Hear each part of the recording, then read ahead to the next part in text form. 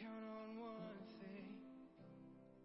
The same God that never fails will not fail me now. You won't fail me now in the waiting. The same God who's never late is working all things out. You're working all things out.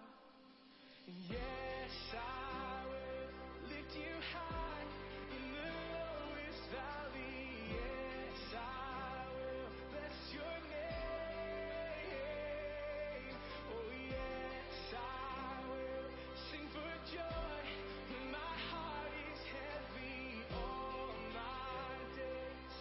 Oh yes, I will.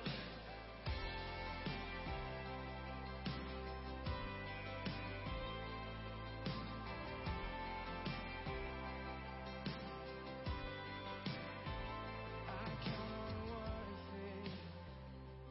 The same God that never fails will not fail me now.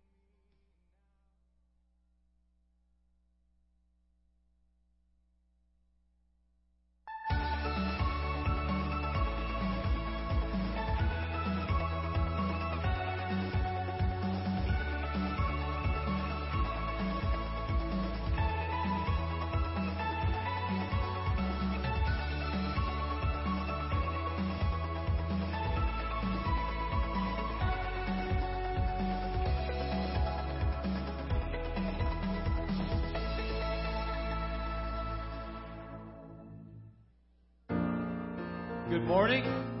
Welcome to Christ the Cornerstone. Let's stand together. We welcome you if you're joining us online today. Let's worship the Lord today together.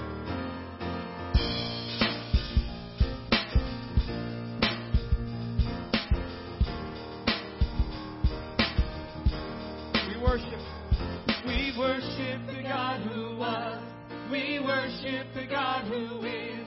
We worship the God who evermore will be. He opened the prison doors. He parted the raging sea. My God, He holds the victory. Yeah. There's joy in the house of the Lord. There's joy in the house of the Lord today. And we won't be quiet. We shout out your praise. There's joy in the house of the Lord. Our God is surely in this place. And we won't be quiet. We shout out your praise. Oh, we shout out your praise. While we sing. We sing to the God who heals. We sing to the God who saves. We sing to the God who always makes the way. 'Cause He hung upon that cross. He rose up from that grave. My God, still rolling stones away. There's joy in the house of the Lord. There's joy in the house of the Lord today. And we won't be quiet. We shout out your praise. There's joy in the house of the Lord.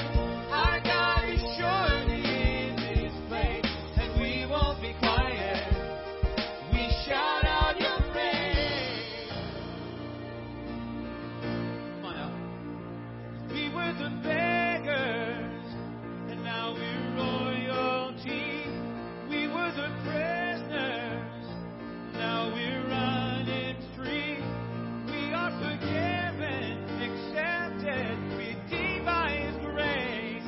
Let the house of the Lord sing praise.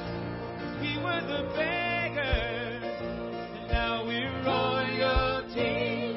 We were the prisoners, and now we're running free. We are forgiven, accepted, redeemed by His grace. Let the house of the Lord sing praise. There's joy in the house of the Lord. There's joy in the house of the Lord today. And we won't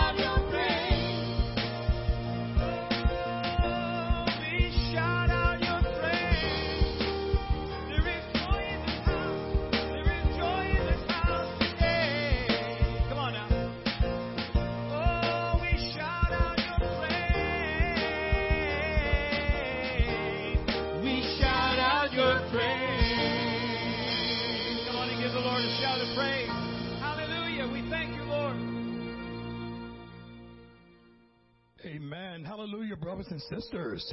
Do you feel the joy in the house of the Lord today? And as our praise group just said, right, we're supposed to praise God. Amen. In response to the joy that is here today, Scripture tells us that in His presence there is fullness of joy. At His right hand are blessings forevermore.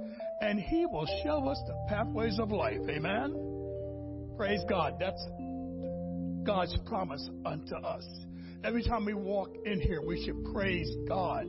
Think about how much He loves us, how much Jesus loved us, that He willingly died on a cross so that we could have eternity with Him and our precious loved ones who are awaiting us. Isn't that good news?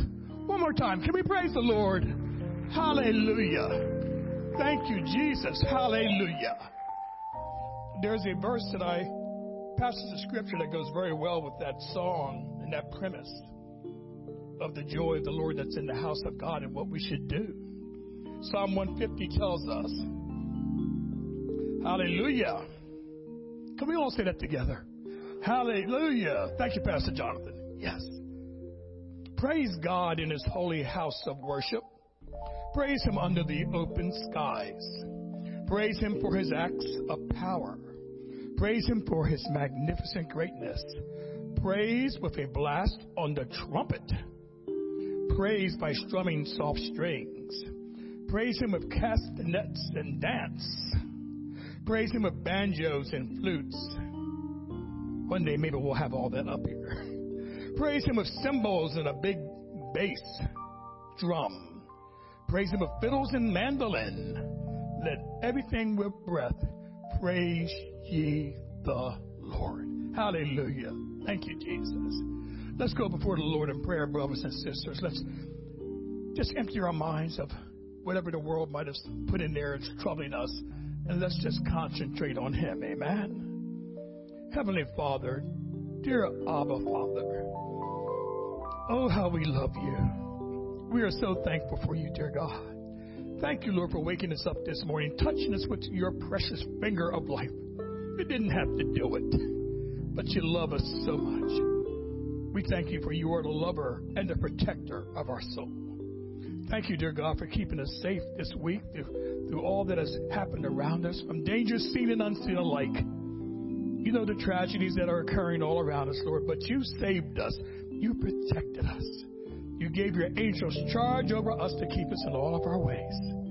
We know, God, it is you who have covered us with your feathers so that under your wings we can trust. That's your word. Thank you, dear God, for being faithful to your promises. Lord, we ask today that you will just be the biggest part of our service today. Bless everyone who is here today, those on the internet, everyone who thought it not robbery to take the time to be here in your manifest presence, where there is fullness of joy. Lord, we ask that you direct our steps throughout the week, order our steps.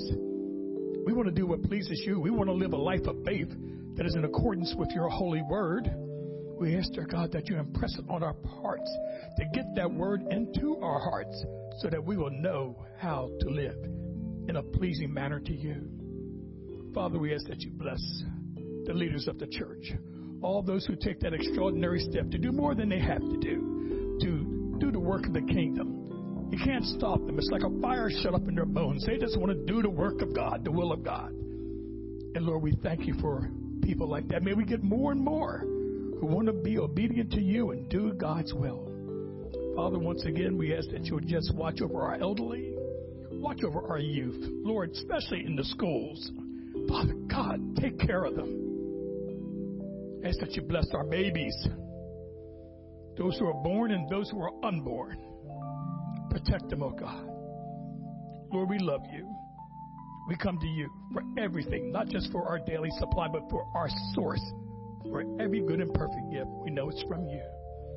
We ask that you bless Pastor Roger, First Lady Carolyn, and dear Lord, just watch over our churches in Ellesmere and here. And we'll be so sure to give you all the honor and all the glory in the mighty name of Jesus. Can we all say amen and amen? God bless you. You may be seated.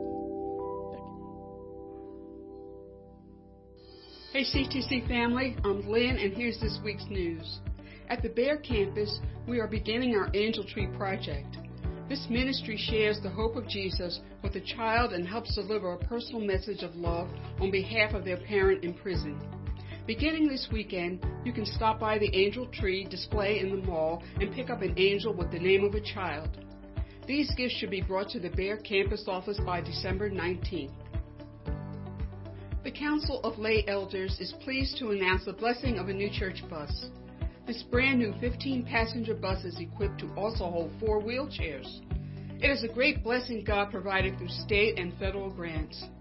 The purpose of the bus is to transport people so they may experience God's life-changing love through our ministries at both campuses. Our Christmas show, Welcome to Bethlehem, opens this Friday night. The central message of this production is that no life or situation is too broken that God can't put the pieces back together again. The holidays are a time when many people suffer from despair. We encourage you to stop by the Welcome Center and pick up some free tickets that you can use to invite someone to come with you. Show times are Friday at 7 p.m., Saturday at 6 p.m., and Sunday at 9 and 11 a.m. We will be live at our online campus Sunday morning at 9 a.m. For more information on these and other events, visit our website at ctcde.church or go to our Facebook page. If you need prayer, you can call the Bear campus office at 302-836-2862 or the Ellesmere campus office at 302-998-4584. You can also email us at prayer@ctcde.church, or if you're worshiping online, you can hit the Request Prayer button at the bottom of your screen. Like us on Facebook and follow us on Instagram. God bless you and have a great week.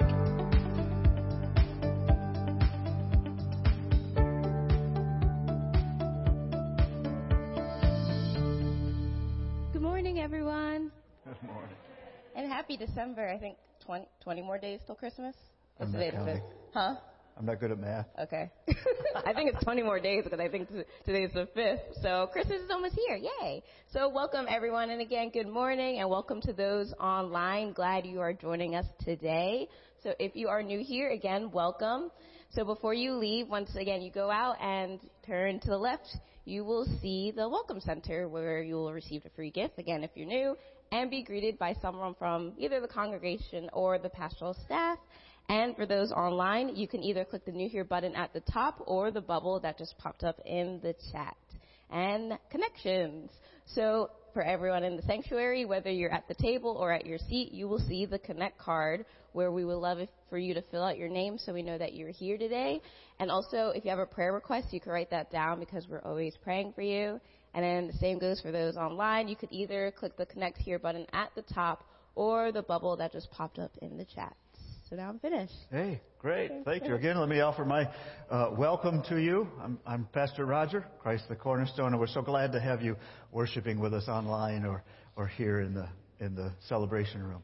And I just want to make you saw the announcement about the new bus that we've got, and what a blessing from God that is. We were able to acquire that through a grant that we had written for, and so we're grateful for that and for the prayers and the leadership of those who helped get that for us. And like I said, it's for us to be able to help transport people through our senior center ministry and through all the other ministries of our church. And I hope that you'll be, if you are interested or willing, one of the things that I'd like to see us do is on a regular basis use the bus on Sunday mornings, on Saturday nights to go pick up people who wouldn't otherwise come. You do not, a CDL is not required to drive this vehicle.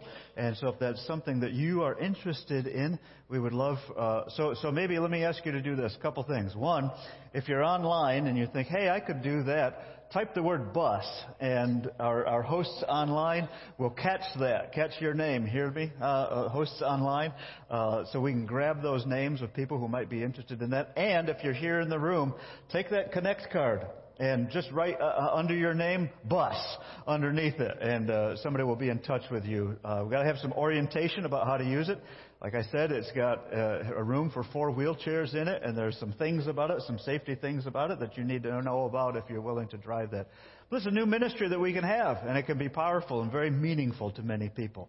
The other thing about the bus is next Sunday, now I know we've got all this set and we're ready for our program, but then next Sunday, after all that is finished, there's a parade, a Christmas parade in Ellesmere. And we want a few people to be on that bus to go through that parade to hand out some candy canes or something and some information about Christ the Cornerstone. And if you are interested in helping out with that, next Sunday afternoon, I'd like you to write parade on your Connect card. And somebody will be in touch with you about that. You know, we're here to give ourselves generously to what God has given to us. And so we're grateful for this generous gift. And we cannot allow this gift to sit idle in our parking lot. It's an opportunity for us to spread the Word of God around. And so we want to practice generosity. And here's our principle for generosity this week. And so let's read this together. Ready? 1, 2, 3. We give cheerfully. And what a great, wonderful thing it is to give cheerfully. Let's read this scripture together also. You must each decide in your heart how much to give, and don't give reluctantly or in response to pressure, for God loves a person who gives cheerfully. What a great voice you said that together in unison as we read that. And God does love a cheerful giver. So whether we're giving our time in a parade, on a bus, whether we're giving our offerings, whatever it is, let's give cheerfully. If you have an offering to give this morning, you can give it online, or you can give it in the envelope that's on the table or on the chair where you're sitting.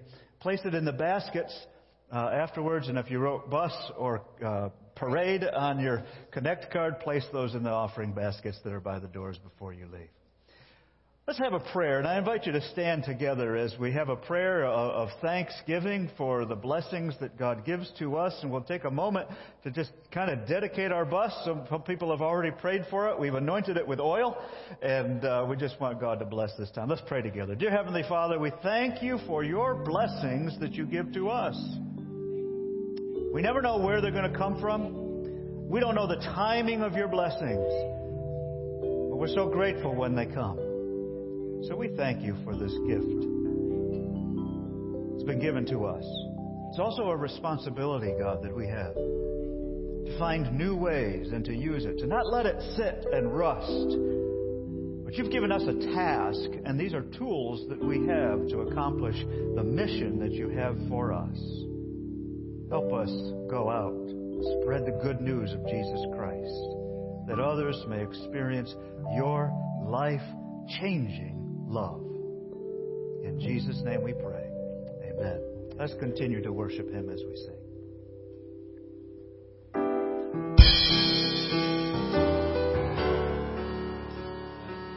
God can do the impossible in our lives. Do you believe that today?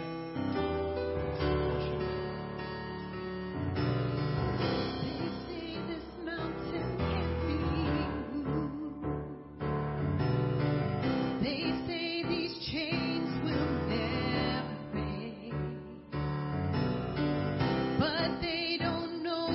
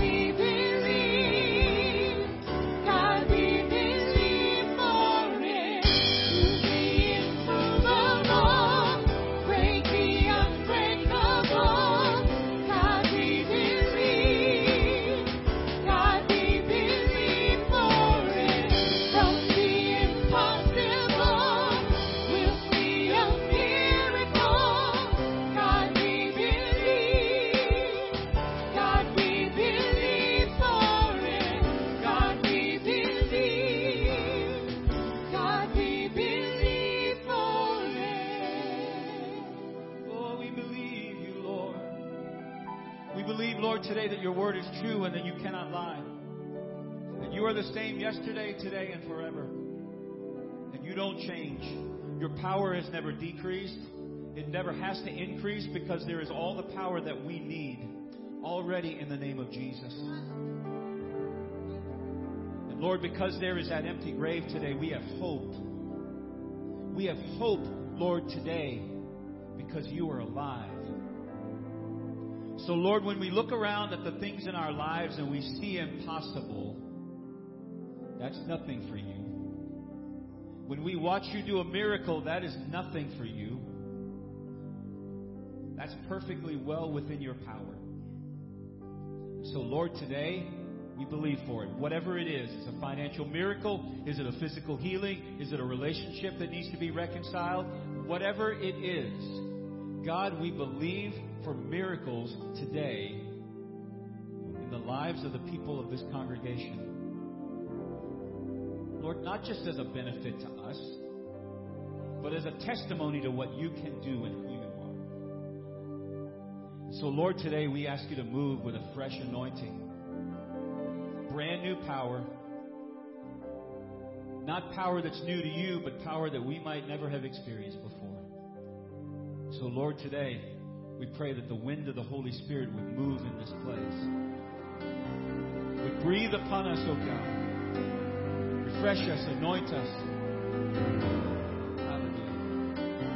Thank you.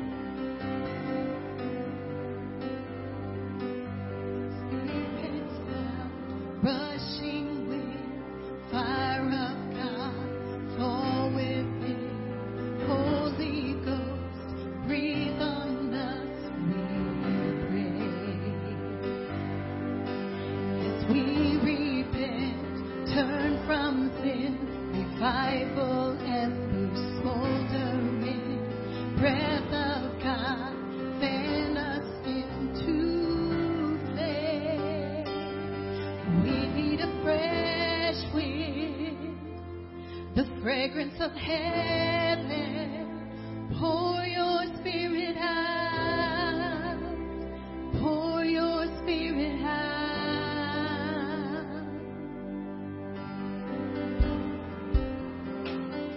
Pour your spirit out on us today. Stand with arms open wide, ready to receive from you.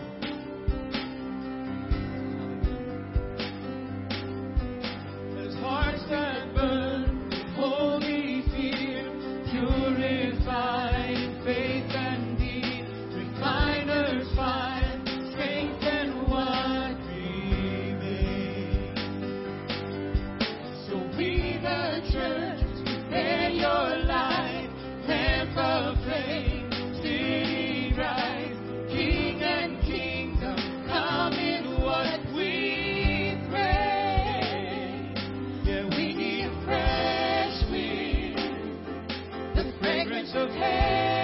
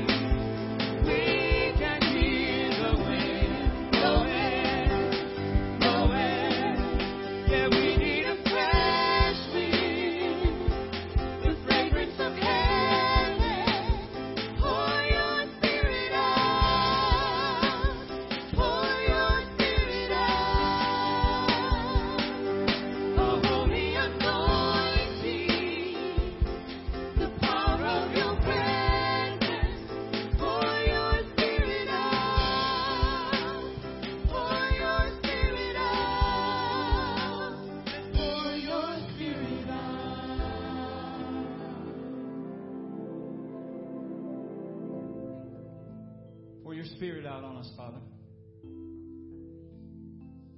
There's one line in that bridge that says, move upon our praise. Psalm 22:3 says, the Lord inhabits the praises of His people. The Lord inhabits the praises of His people. So when we praise Him, He promised to be here with us. He promised to always be with us. But God, today, our prayer is a fresh anointing. Lord, we thank You for the grace that we had yesterday, and that carried us through yesterday. And there will be grace for tomorrow, but today we need a fresh wind. Today we need a fresh anointing. We need a fresh power of Your Spirit. Because, Lord, I don't know if I'm speaking for everyone here today, but I know in my own life and in my own strength, sometimes I get in this groove, or you can call it a rut. And there's a fine line between a groove and a rut. I get in this groove or rut where I depend on yesterday's grace to carry me through, when there is new grace for today. There's a new anointing for right now. You know, we still deal with, all of us are still dealing with so much. And coming into the holiday season, I read a statistic, and I know this to be true, and you probably do too. Between Thanksgiving and Christmas, there are more suicides in this country than at any other time. And that's no accident, because people are in despair. And it's just more evident, it's more magnified during the holiday season. So God, will you pray with me this morning? God, we need a fresh anointing from You. We don't want to do this on our own. There's no reason for us to do it on our own. So, Lord, today we believe for miracles, and we believe for You to send a fresh anointing. And I'm going to invite April to join me on the platform this morning as we prepare for Pastor to come and for our children to go and be ministered to today. Will you pray with me today? Father, we thank You in the name of Jesus that You have anointed us and blessed us as Your children and as Your people. And so we pray today for our kids' ministry. We pray for those who are ministering to our kids. And we pray, God, that You would move upon them. Lord, even our kids, even as young as the nursery, that You would move upon them with a fresh anointing today. We pray for our pastor as he comes this morning to bring the message. We pray for our hearts as we hear. We pray for Pastor as he delivers the message today. Be glorified, we pray. In Jesus' name, and everybody said, amen. God bless you. You can be seated. So that's why April didn't come up. So children, if you want to just hunker down, and of course there's nursery care, but we want the families to experience communion together. I got a little video that I want you to watch. So let's quickly watch this video. Trying to simulate labor. So my wife wanted me to do this to make sure that I knew what it was like to have a 10-pound baby. Yeah. No, oh, stop. No. I think I can see the head. One last time, one final push.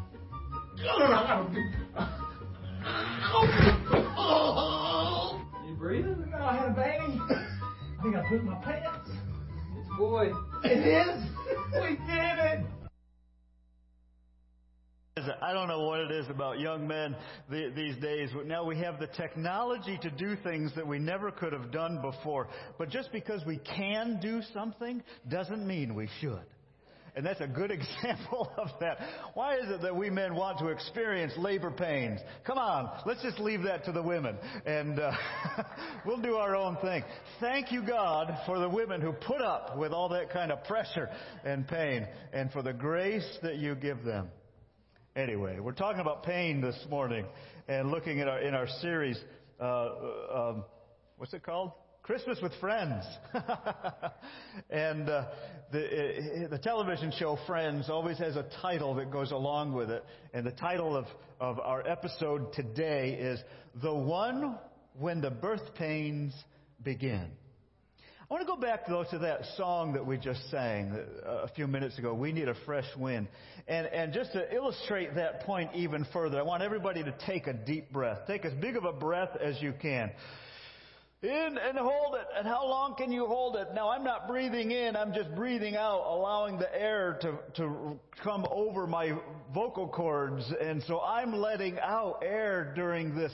But you know how long... Oh, I just took a breath. You know how long we can do this. How long can you do that before you need a fresh wind?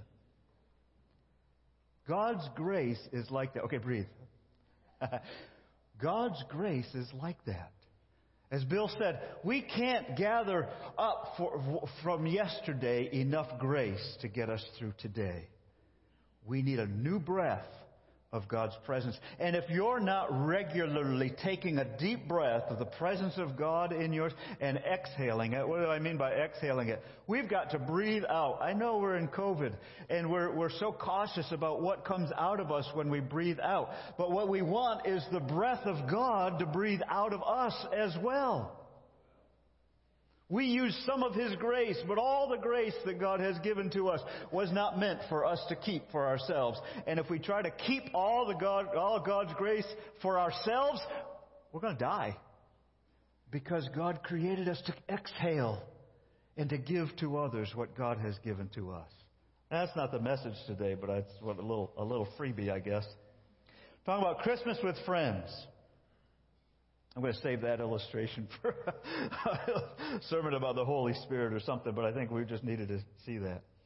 And we're looking for God's grace in this. So as we're experiencing this Christmas season, and what Pastor Bill said about depression in this season is true. And we all read in the newspaper this week about the shooting or the stabbing in Townsend that ended up just a couple miles south of this campus right here, and the death and the accident. Because somebody was troubled during this season. And that somebody is only the tip of the iceberg. We need a fresh breath of God's grace in our lives. We can't get enough of God's grace from last year or even yesterday to sustain us through what God has for us tomorrow or even today. We need to keep breathing in and out the breath of God. So we're looking in this Christmas with friends, we're looking at the characters, the people, our friends around the Christmas story, trying to find, all right, God, where are you breathing your grace into us through this story? So today, last week we talked about Joseph. We learned that he was a faithful man and we were inspired by him, his faithfulness to do what God told him to do and not to listen to what just the world was telling him. Today's episode 2, the one where the birth pains begin. We cannot go through life without the help of God or others in us. We need the community of other believers. And when we come to faith in Christ, none of us is alone. As soon as we say, Jesus, I trust in you, we are connected, united with a bond of love and care and power that connects me with Gwen and with, Dale. No. Alan! Gosh, darn it. As my father would say, that's enough to make a preacher swear. Thought I had your name. Alan. See? And James, and whoever's watching online. By our faith in Christ, we're connected to a community. So we're looking at this community of our friends around this Christmas story.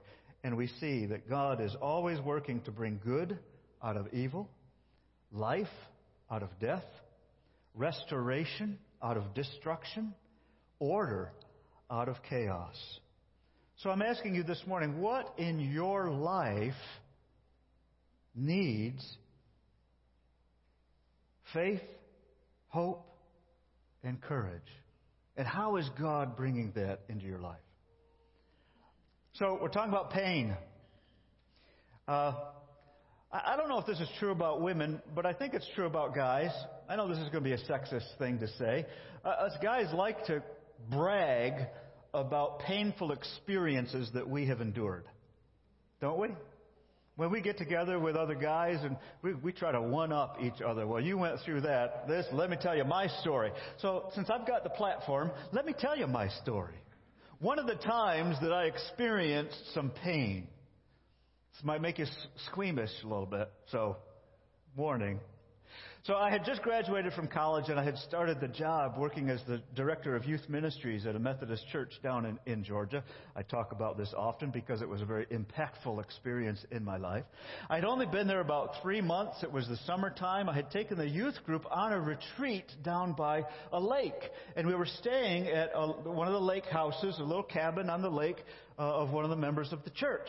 And we had some free time in the afternoon, and we were swimming and we were water skiing. And having grown up in upstate New York, I don't like cold water, so I didn't get in the water much. But my uncles had a pond, and so we would swim in the pond sometimes on really hot days when I could stand the cooler temperature. But down in Georgia, the water's 70, 75, 78, 80 degrees, so it was very comfortable to get in. And so I'm learning how to water ski for the first time. And I'm feeling pretty comfortable. I've got that newbie's confidence that, sometimes newbies can get overconfident in what they're doing. So here I am. I'm feeling good about skiing, and I'm comfortable, and I'm on both skis. And then all of a sudden the boat takes a turn because there's another boat on the lake coming towards us, and so he wants us to stay far away. But boats, they create a wake and waves. And so the boat pulling me turned. The boat coming towards us also turned, but I had to deal with the wake, the waves of the other boat. And I was not comfortable doing that. So here come these waves, and I can see them coming right at me.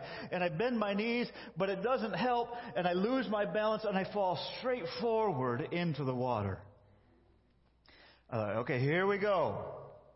And I feel myself tumble under the water, and I'm waiting for that moment. All this is happening in an instant, waiting for that moment when my head pops back up and I can take a deep breath, and I'm safe. And my head pops up out of the water, and I think, oh, great. And in the same instant, that flash, I see this yellow thing coming right at me. And it's the ski that has fallen off of my foot. And just as I popped up, that ski popped up, and it was skimming across the water. And it came and it hit me right here in my chin. And that ski pierced through my lower lip. It hit this tooth right here. I felt an instant whatever. I remember the water in my mouth, and then the sensation of blood and the taste of blood. And so instinctively, I start spitting it out. And then I feel this hard thing bouncing around in my mouth. And the boat swung around to pick me up. And there are 5 or 6 teenagers and the driver of the boat swinging around. And they think that, oh, well, Roger crashed and we're going to, let's see how he's doing. And I turn around and there's blood gushing down my chin. And I look up at the people in the boat and I say, with this red coming down my chin, I think I lost a tooth. Because this tooth was gone, and it was floating down to the bottom of the lake. And I'm so glad for adrenaline that God gave us, our bodies, this ability that when we experience that kind of blunt force, our bodies kick in and start to reduce the pain. And I could feel, obviously, my lip is swelling up, and I'm covering it because I see the look of horror on all these teenagers in this boat. They're like, oh no, what happened? He's gonna die! And they grabbed me. I got up into the boat. They took me. They called a member of the church was a dentist. His name was Dr. Swindle. Great name for a dentist. But I had to trust him. I didn't have a choice. And Swindle, by the way, was spelled S-W-I-N-D-O-L-L. So not quite the same Swindle, but it's just an ironic name for a doctor, isn't it? And so Dr. Swindle took me, he met me at his doctor's office. He started shooting me up with Novocaine and to make sure that I was good and numb. And then he stitched up my lip and fixed that up really good. He knew that I was going to have a career speaking in front of people, so he didn't want there to be a big scar. So he was proud of himself for using the smallest thread, whatever you call it, and he made the finest suture that he could do so that the scar would be minimal. And he was very proud of his work. And then since I was on the job, Workman's Comp covered the new tooth. And so it was my introduction to Workman's Comp. And if you have an accident, make sure that it happens while you're on the job. And because a 23-year-old student isn't even thinking about health insurance, let alone dental insurance. And this was 30 years ago, just about. So I got stitched up and everything worked out fine. Now somebody else can top that story, I'm sure, with pain. But here's my point is simply this. Pain is part of life. Pain not only is a part of life that we must receive and acknowledge, pain is also essential for life. And we have a God who created us to heal.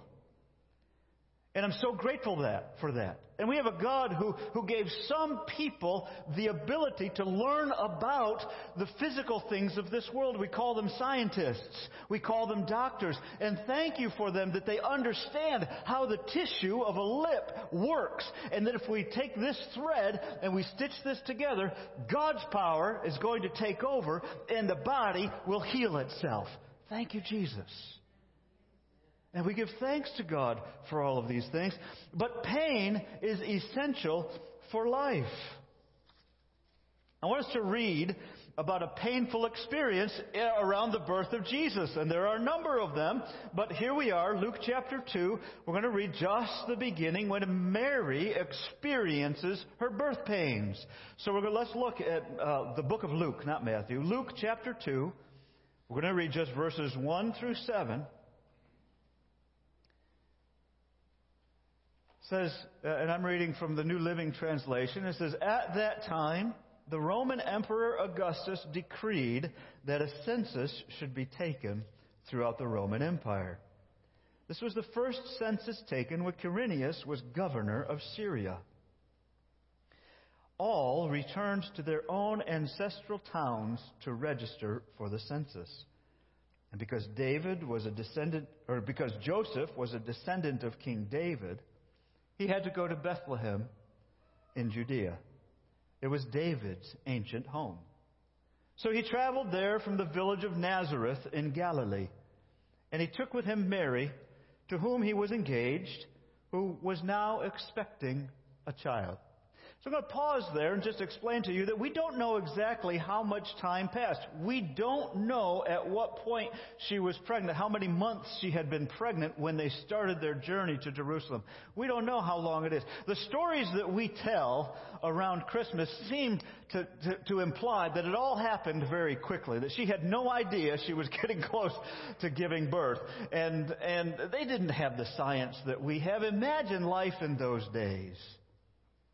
And pregnancy in those days. And give God thanks for our modern sciences and the things that we know and we understand. But they had no idea when that baby was come. That baby would come when the baby and mother's body were ready to give birth, and not a moment before. So there's no clock. Though we in our modern sciences, we can nail it down, but there's no doctor that can precisely nail down the moment that a person is going to give birth, unless, like my wife, you have a C-section and it's scheduled. Then you might get a little bit closer with that. Still, you don't know. You still don't know what's going to happen. So, we don't know, and let's let the Bible speak for itself. We have a lot more information that comes from tradition outside of the Bible than what the Bible actually tells us about these things.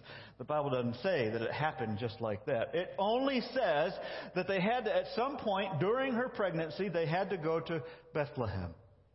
And so they traveled there. And you have to imagine that when they traveled there, not only did Joseph have to go to his ancestral home, all of Joseph's ancestors had to go to their ancestral home. This is a family reunion like none other. Everybody's coming to town. Everybody you want to see, everybody you don't want to see is coming to town. It's busy. And when it's time for Mary to give birth, we read, while they were there, the time came for her baby to be born. She gave birth to her firstborn son. She wrapped him snugly in strips of cloth and laid him in a manger because there was no lodging available for them. Now, our stories that we tell today want to give the impression that Joseph went around frantically in this town that he was known to have come from, where his father, his grandfather, his great-grandfather, maybe they were leaders in this town. You don't go back to that. When you go back to your own town, people know who you are. But the stories that we tell about Christmas seem to imply that nobody knew who Joseph was. This was a stranger coming to this town, and nobody's going to show any hospitality to him. The Bible doesn't say all that kind of detail. It just says that when it came time for the baby to be born, there was no place. Now, neither does this say there was a hotel or an inn. So where do we get that word inn from? Well, it comes from this word that's translated in this translation, because there was no lodging available. Doesn't necessarily mean that they were rejected from all over the place, but that's what we want to think that it is. My simple point in this is sometimes we add things to our understanding of the Bible that really aren't in the Bible, and we need to be careful when we do that. Let's let the Bible speak for itself and get an understanding of the cultural context of what's going on in that. I don't think there's anything wrong necessarily in the suggestion that the family was rejected from this place or this place or this place, but that's not actually what the Bible says. It just simply says there just wasn't room for them. And this term, there is no place for them, does not speak of any kind of an inn. But in those days, what this word does refer to is simply this: a guest room. And let me describe for you what archaeologists have found to be what these homes might look like. So picture a one-room house. The entire family lives in this one room for generations. And at the front part of this one-room house, there are 2 or 3 steps that go down into another room, another area that we might think of as a front porch. It might be enclosed, but it's only a partial space. And so you come in off the street or out of the pathway or the alley or wherever your house is. You come in, first you come into that area right there. And then you take up a couple steps where you walk into one room where everybody lives. The cooking is done there, the eating is done there, the sleeping is done there. And when it's bedtime, everybody grabs a blanket or something and they roll it out and they set it down and they lay on it. They go to sleep. Then if they've lived there for a while and they have family that want to come and visit, they're going to do something. They're going to provide a place. The hospitality is extremely important in this culture. And you want to have a place where when you have guests coming, you want to have a place for them. So you're going to build an extra room. It's going to be a place. And that's the word that's used in this Bible. We translate it in our modern translations as an inn, but that's a poor translation of the word. And in fact, this idea of it being an inn didn't come along until 200 or 300 years after this experience, and even after the gospel was written. So somewhere along the way, the Christians had this idea that we started telling these stories about it, and it stuck because it sounded better. But so here's this area down here. There's the room up here. We need to build a guest room. We have 2 choices. We can build an extra room on the back of our house. Look like this. Great big staircase. No. Or we don't have room behind us, so let's build something up on top. And that was called, this is very scientifically termed, the upper room. Does that sound familiar? And that's where Jesus went when Jesus wanted to celebrate His Last Supper. He said to His disciples, go find an upper room. Go find somebody who will host us in their upper room, in their guest room. And so at this time, when Quirinius has called for the census, everybody comes to town. Everybody's upper rooms were already full. It's not that they were rejected. It's just that it was crowded. So, Mary, having given birth, there's no privacy. Of course, that's something else about that culture in those days. They were used to not having any privacy. So it was just natural. But let's get back to the architecture of the house. So there's this front entrance area. And another thing in those cultures, as agriculture, you had to have meat. You might have a goat, you might have a lamb, you might have some chickens, you might have a cow, an ox, whatever, a donkey. You don't want anybody to steal your livestock. Whether it's 1 or 5 or however many it is. So, every night before the family settles down and you lock the door and make sure everyone's secure, you go out and outside and you lead your donkey, your ox, your horse, your goat, whatever. You lead your donkey into that front area of your house called the stable. And because it's recessed a little bit, there's a little ledge on which the rest of the family is sleeping and living. But right here at the edge of that ledge, that's where you place the food for your animals. And you call it a manger. It's right there. And every night you bring the animals in. They're sleeping right here. And the family is sleeping right here. Dad's snoring. But you do that especially in the desert, in the cold, arid places at night. You need the heat from your livestock to help heat your home and your family. Everybody survives together. This is what's being described very simply and very clearly in this story. And then Mary goes into labor. Everybody's there. Where is she going to put the baby? Well, here's a spot right here among the straw in the manger. She wraps him in swaddling clothes. This is just the beginning of Jesus' life. The birth pains are not the end of a life. The birth pains are the beginning of a new life, right? So pain in our lives is not the end. Pain indicates a new beginning. But what do we do with it? We have to go through the pain. After last week's message, Paul Sieben, one of our members, handed me a piece of paper that had a saying on it. And it was a saying from the coach from the University of Alabama, Patrick Murphy, the women's softball team coach. And he's quoted saying, uncoachable kids become unemployable adults. Parents, he says, make sure your children get used to someone being tough on them. Period. That's life.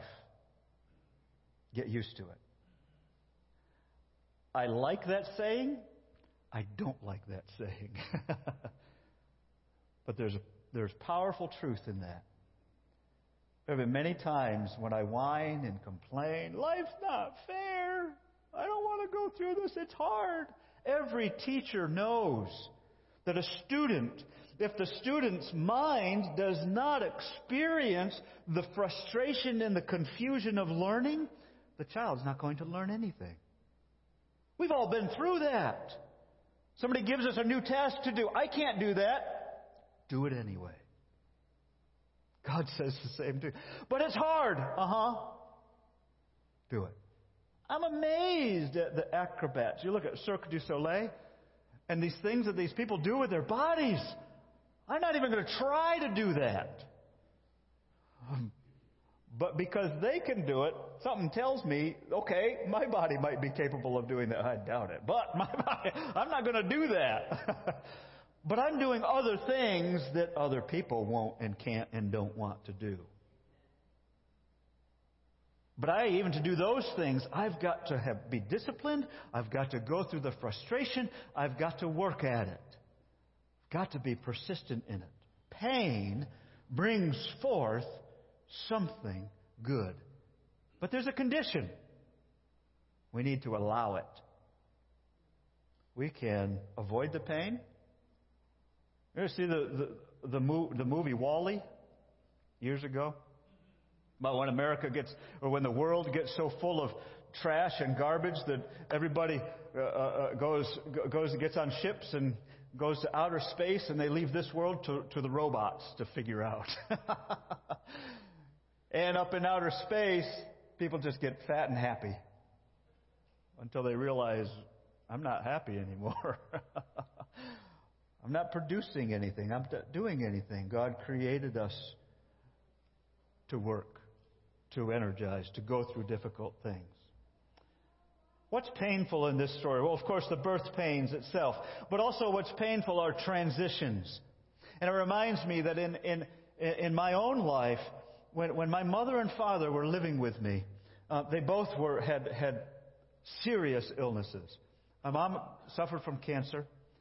And then she got, the cancer didn't cause her death, but she got some other disease that was I don't know what it was. I'm not even sure the doctors figured it out. Whatever it was, caused her to, her nerves around her, in her throat to stop working.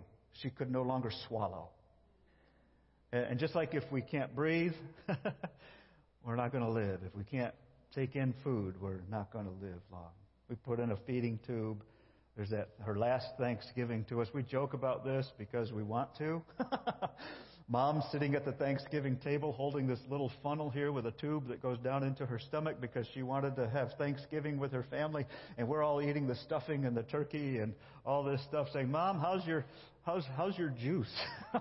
That's your very thick, nutritious juice that takes half an hour to drain down into this tube. Pain. The difficult thing in living with my parents through those experiences were the transitions. Dad had Parkinson's. And with Parkinson's, if you ever experienced that, come not just tremors and weakness of the muscles and the stiffness of the body, but also dementia, depression. It's a difficult disease to deal with. So Mom was Dad's caregiver. They were living with me together in our parsonage, and Mom wanted to do her best to take care of Dad. But as Mom's health declined, Mom couldn't take care of Dad the way that she wanted to take care of Dad. So she had to rely on us to give the help that we could. But here's the difficult part. Until Mom recognized that she could no longer do for Dad what she used to be able to do for Dad, she resisted our help. And until she got it set in her mind that she had to let us help her, she was angry, she was ornery, she was frustrated with herself, she didn't want me to help out, and it was painful for everybody in the household. There are so many days that I just wanted to say, Mom, face the reality. You can no longer do for Dad what Dad needs for you to do. Let us help you. And when she finally got to that acceptance of realizing what she could no longer do, then things could move forward. And we could get the care that Dad needed. Well, Mom died in a few months after that. My father moved in with my sister, and where he was cared for. And then a year and a half after Mom died, Dad passed away in the care of my sister. Those painful experiences, those transitions were very difficult for us to go through, but we had to in order to continue to give the care and the love to my parents. And in order for us to be healthy also, we had to work through these transitions. It was painful. Adjusting plans to new circumstances. I remember one of the parishioners in my last church told me he had been the shop teacher at a local public school for his entire career and had dreams of what he and his wife would do in retirement, and they had amassed all these plans and this money and the resources to do this thing. But then when they got into retirement, cancer came. And even though they survived the cancer, the money they had set aside needed to be used for their health. And they couldn't use it on the things that they wanted, they had dreamed of doing. It's painful to adjust those kinds of dreams, but we've got to if we're going to watch God working in our lives. So here Mary and Joseph in this strange place, it's time for the baby to get born. And realize this, that because nobody knows when a baby is going to be born, only God knows. So in our painful experiences, only God knows when it's going to go through and create what God wants it to create in your life. For years and years and years, when I was in an extremely difficult place in ministry, and my superintendent, my boss, told me when he appointed me to that church, he said, Roger, this is going to be a very difficult church to pastor, to lead. We don't know how this is going to turn out, but you're our guy. Wouldn't talk about this church. It's one of those times when you think, okay, this is going to be painful. I don't know what I'm going to have to do. 2 years into that, I was absolutely ready to quit ministry. And I was saying to God, get me out of here. Carolyn was praying, God, get us out of here. The children were praying, God, get us to a nice place. God kept saying no. I stayed there another 4 years. Because God didn't change the circumstances until God changed me. There's the key. So when I finally stopped praying, God, get me out of here, and I started to pray, God, teach me how to stay. Then I began to see God work. And the change occurred first in me, and then in the people around me. It made a difference in my relationship with my wife. I was able to lead her better as a husband. It made a difference in my relationship with my children. It gave me a calmness that gave them a calmness in our household. And it absolutely made a difference in the leadership in the church that I was leading at that time. Nothing got easy. But God was with me because I was the one that was willing to change.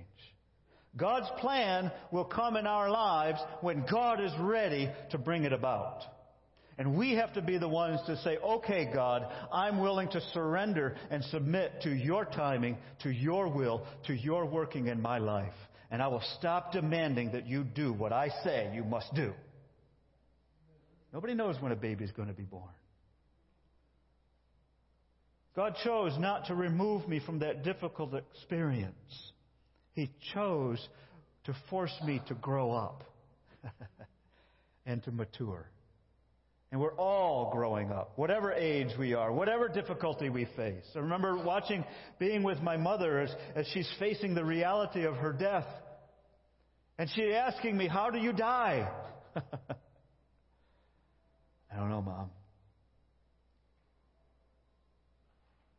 Wherever we are, God has a place for us to go to God and say, God, help me with this. I will follow you. There's a story I've told you before, but I want to tell it again because it fits and it's powerful. Once upon a time, there were two boys conceived in the same womb.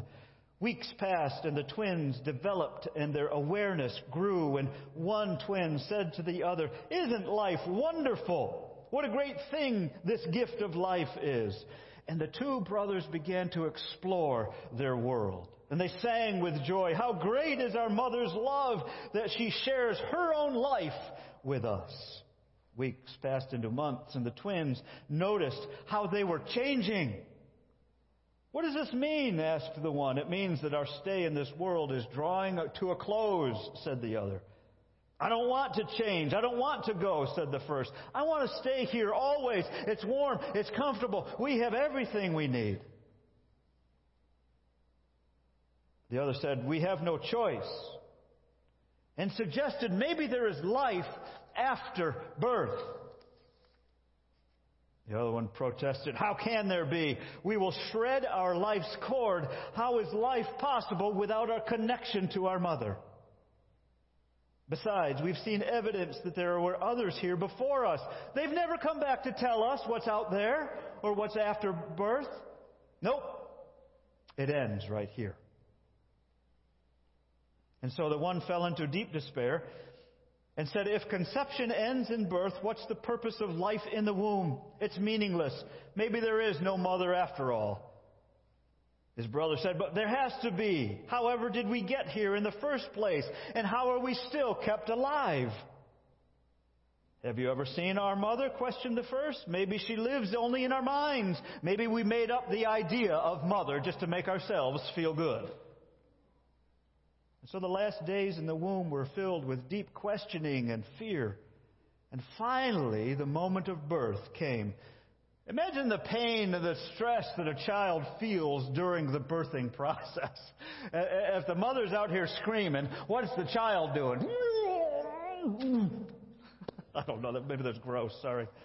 And when the twins had passed from their world, they opened their eyes and they cried, for what they saw exceeded their wildest imaginations. There's life after birth. There's life after death. There's life through pain. Let's go to a verse, James chapter 1, verses 2 through 4. It says, dear brothers and sisters, when troubles come to you, consider it an opportunity for great joy, because you know that when your faith is tested, your faith will be tested. It is an opportunity for your endurance to grow. So let it grow. A horrible 3-letter word in the Bible, L-E-T, let. That means you have the opportunity to allow something to happen, or you have the opportunity to prohibit and close it down. But the urging of the Bible is to let your endurance grow. Stick with it. For when your endurance is fully developed, fully matured, fully grown, you will be perfect. And this word perfect means mature, ripe, as in an apple that becomes perfect, as in an orange becomes perfect. But they're nothing alike. You were meant to be you.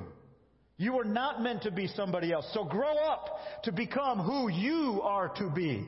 But you got to grow up to be complete and lacking nothing. This is what Jesus offers to us through our faith in Him, through our confession of our own sin, our reliance upon Him. To say, Jesus, I want to keep growing to become that man or that woman that you want me to be, created me to be. The only way I can do it is if I keep breathing in your grace, breathing in your life, breathing in your Spirit. Because you are the source of life. And no one comes to the Father except through me, Jesus. He is the one who gives us this life. What in your life is causing pain and difficulty? Are you brave enough to ask God to redeem it? Perhaps God is seeking to change you so that you can deal with this situation in a way that reveals to others God's power, His grace, His mercy, and His plan for your own life. We come to communion. And we recognize that what Jesus did in this sacrament is to give Himself to us. He suffered the pain of death on the cross so that you and I could experience the hope of everlasting life. that begins here and now with great joy and endurance and will last forever in unimaginable grace and glory. Thanks be to God. So I'm inviting you this morning as we receive this sacrament, one, to affirm your trust in Jesus, or to place your trust in Jesus and say, Jesus, I have messed up my life. I need you. I don't know which way to go. I don't know what you're doing in my life, but I'm going to endure with you and allow you to mature whatever this thing is so that it will fulfill your purposes. Let's to affirm our faith in that and who we believe Jesus is. And then I want us to confess our own need for Christ by saying the Lord's Prayer together. And we've hopefully we'll have on the screen the Apostles' Creed and then the Lord's Prayer. Let's say these things together. We got the Apostles' Creed. Would you say this with me? I believe in God, the Father Almighty, creator of heaven and earth. I believe in Jesus Christ, His only Son, our Lord, who was conceived by the Holy Spirit, born of the Virgin Mary, suffered under Pontius Pilate, was crucified, died, and was buried. He descended to the dead. And on the third day He rose again. He ascended into heaven. He is seated at the right hand of the Father and will come again to judge the living and the dead. I believe in the Holy Spirit, the holy universal church, the communion of saints, the forgiveness of sins, and the resurrection of the body, and the life everlasting. Amen. Let's pause. Dear Jesus, we come to you today, having an opportunity to confess our need for you. Some of us are going through excruciating experiences. We don't know what way to turn, but we turn to you. We say, Lord Jesus, as Mary had to wait for the birth pains to begin, Lord, it hurts, Jesus, sometimes. Jesus, I'm tired. When will the new thing come? Jesus, I need you to breathe new life into me. Jesus, I need you to help me. Jesus, I've been denying the reality of my life. I can't pretend anymore. I need you, Jesus. Will you come? Yes. Let's pray the Lord's Prayer together. Our Father in heaven, hallowed be your name. Your kingdom come. Your will be done on earth as in heaven. Give us today our daily bread. Forgive us our sins as we forgive those who sin against us. Save us from the time of trial and deliver us from evil. For the kingdom, the power, and the glory are yours now and forever. Amen. Jesus, we remember that night when you were betrayed. If you're here in the room, take the cup. If you're online, please get some juice or some bread as we receive this. We've got anybody need gluten-free? We've got gluten-free right here. David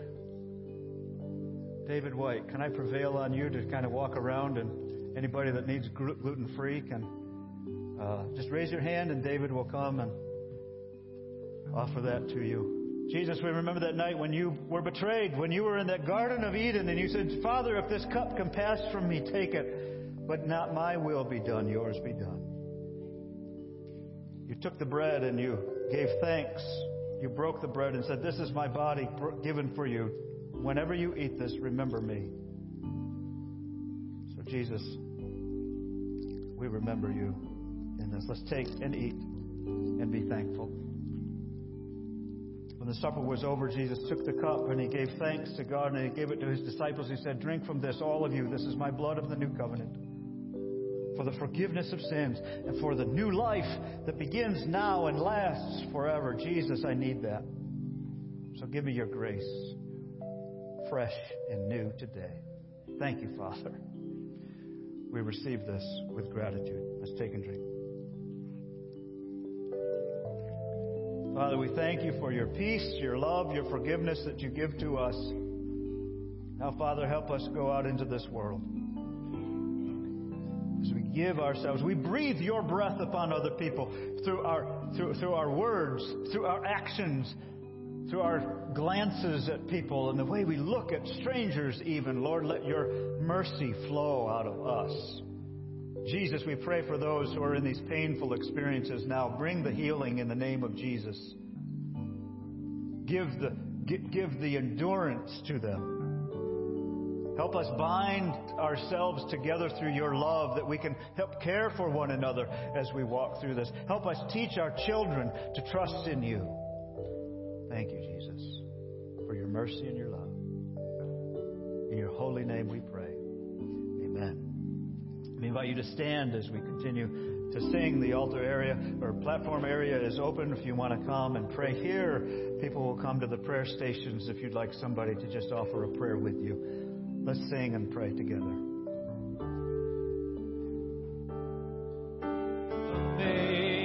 Amazing grace, how sweet the sound that saved a wretch like me. I once was lost, but now I'm found. Was blind,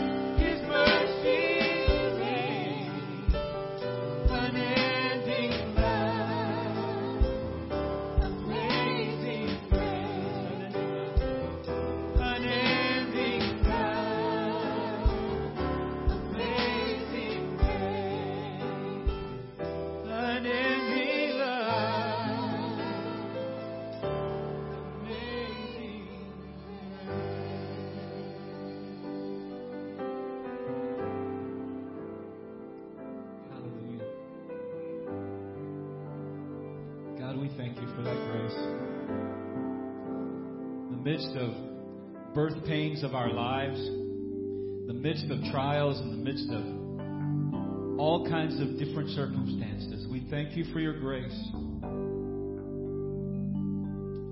Lord, we didn't deserve it, and we never will, but you give it to us because you love us. So, Lord, help us to remember that as we leave this place today, and as we go into our jobs and our schools, our homes, the neighborhoods we live in, to carry your light and your message. That chains can be broken, we can be delivered, we can be set free by the grace and the mercy of God. We thank you for that, Lord. We praise your holy name. It's in that name we pray, and everybody said, amen. God bless you. Thank you for worshiping with us today. The front, the altar area is still open if you want to come and pray. Folks will be at the prayer stations. If you're online, our online host will be with you for another 15 minutes or so. God bless you. Have a great week.